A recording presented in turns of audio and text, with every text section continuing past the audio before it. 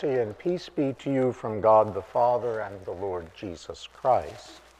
The text is the gospel lesson from Luke chapter 1. Dr. Jerry Schmallenberger, former president of Pacific Lutheran Seminary, tells a story about a Christmas program that went off the rails. The story concerned a pastor, Paul Dalrymple, who had a great scheme to illustrate baby Jesus coming down from heaven.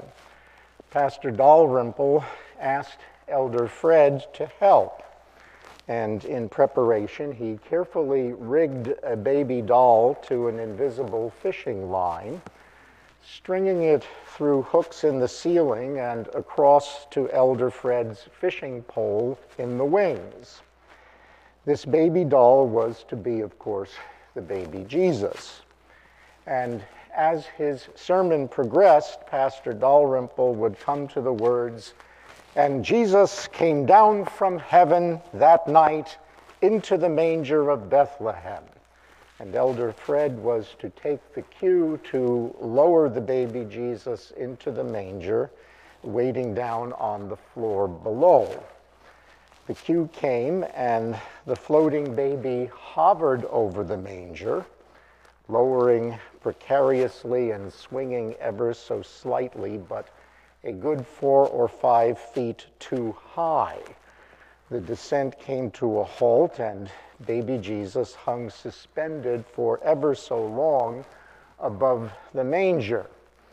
Pastor Dalrymple repeated the cue, hoping Elder Fred would let out more line. Didn't work. What the good pastor could not know was that Elder Fred had come to the end of his line, and so there baby Jesus hung, floating above the manger, which was where, of course, he was supposed to end up.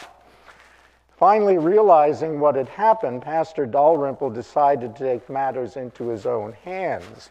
He walked over, grabbed baby Jesus, dangling there in the air, and pulled him down.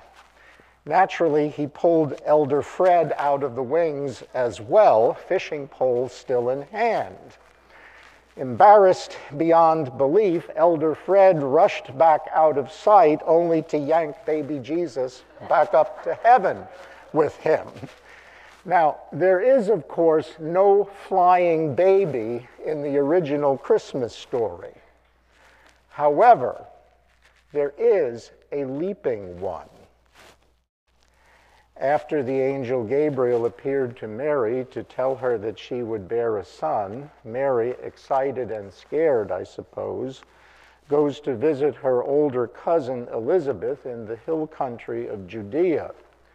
Elizabeth was married to Zacharias, the priest. They had had no children until the angel Gabriel came to Zachariah, just as he would come to Mary, to announce that Elizabeth would bear a son who was to be named John. John would be a prophet like Elijah, said Gabriel, and would fulfill Malachi's prophecy that a special messenger would come to make ready a people prepared for the Lord. We know that Elizabeth and Zachariah's son, of course, was John the Baptist. The text today, however, contains an interesting thing which happened when Mary entered Zachariah's home and greeted Elizabeth.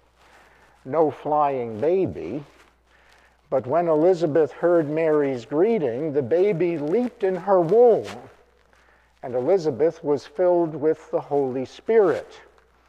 In a loud voice, Elizabeth exclaimed to Mary, "Blessed are you among women, and blessed is the child that you will bear. But why am I so favored that the mother of my Lord should come to me? As soon as the sound of your greeting reached my ears, the baby in my womb leaped for joy.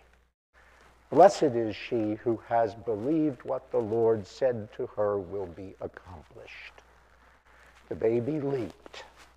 Not as dramatic, perhaps, as the baby flew, but certainly more instructive. First of all, we see here the wonder and the awe of Christmas. An item appeared in Christianity Today by John C. entitled Sharon's Christmas Prayer.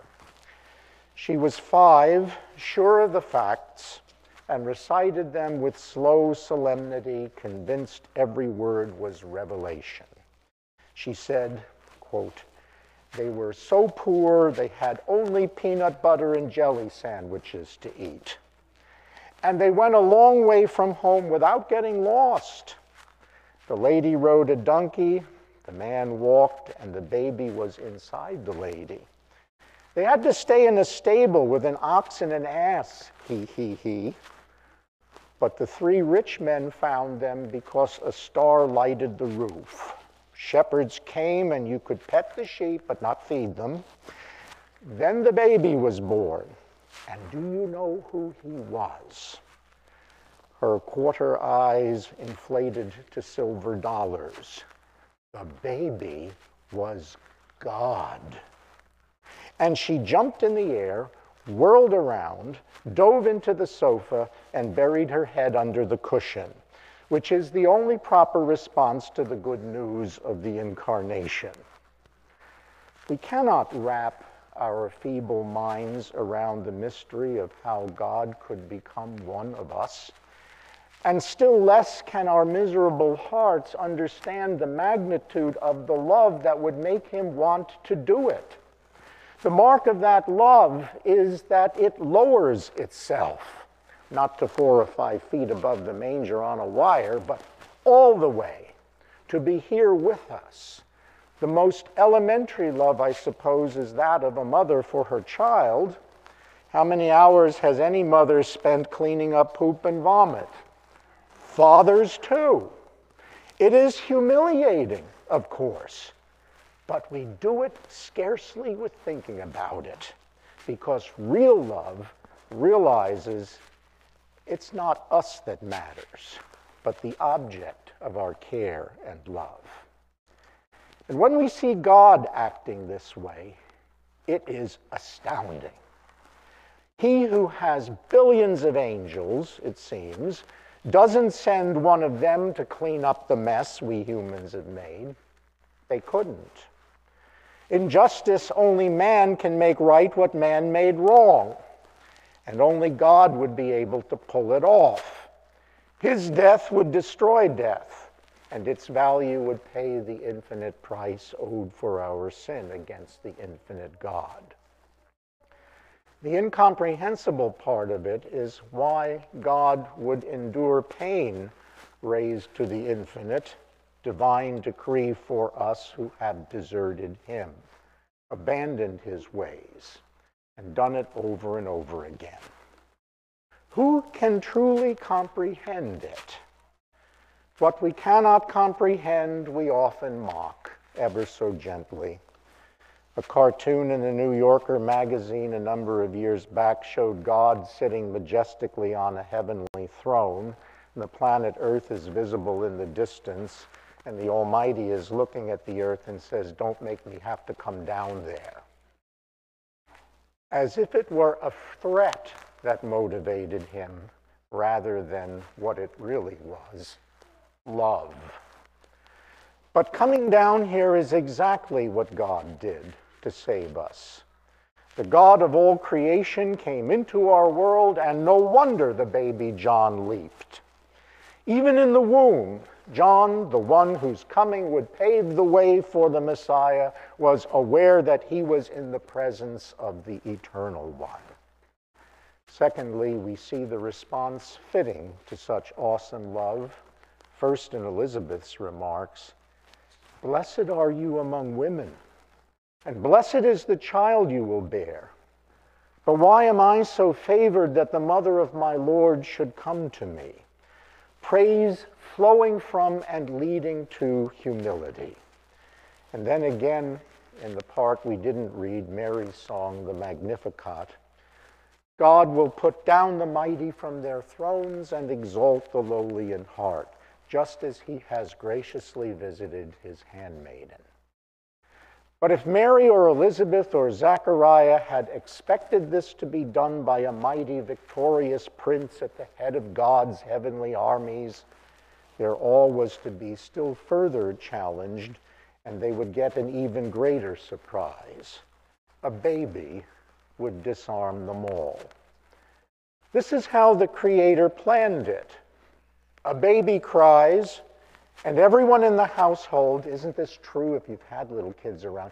When a baby cries, everyone in the household drops whatever they're doing and tries to fix what is wrong. I'm sure it doesn't even matter if the household is Buckingham Palace. The Creator did not make anyone great so that they could boast about their greatness. The Creator makes you great or strong or wise or adult so that we can help others who are not as strong or wise or adult as we are. The most amazing claim that Christians make is that God came into this world in the form of a tiny baby. It is also the most appealing claim that Christians make.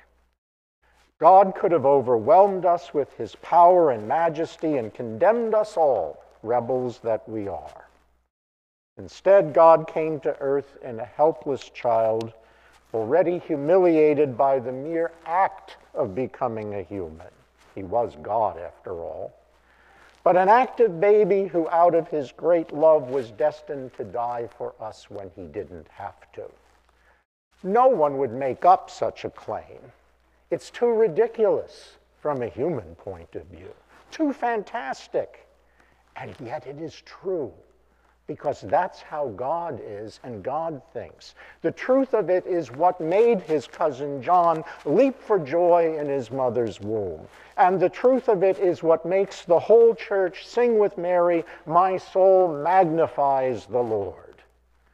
And the truth of it is what makes us grateful for his mercy on those who fear him. And the truth of it is that God has helped his people, remembering his mercy as he spoke to our fathers, to Abraham, and to his seed forever. Amen. May the peace of God, which passes understanding, keep your hearts and minds through faith in Christ Jesus to life everlasting. Amen.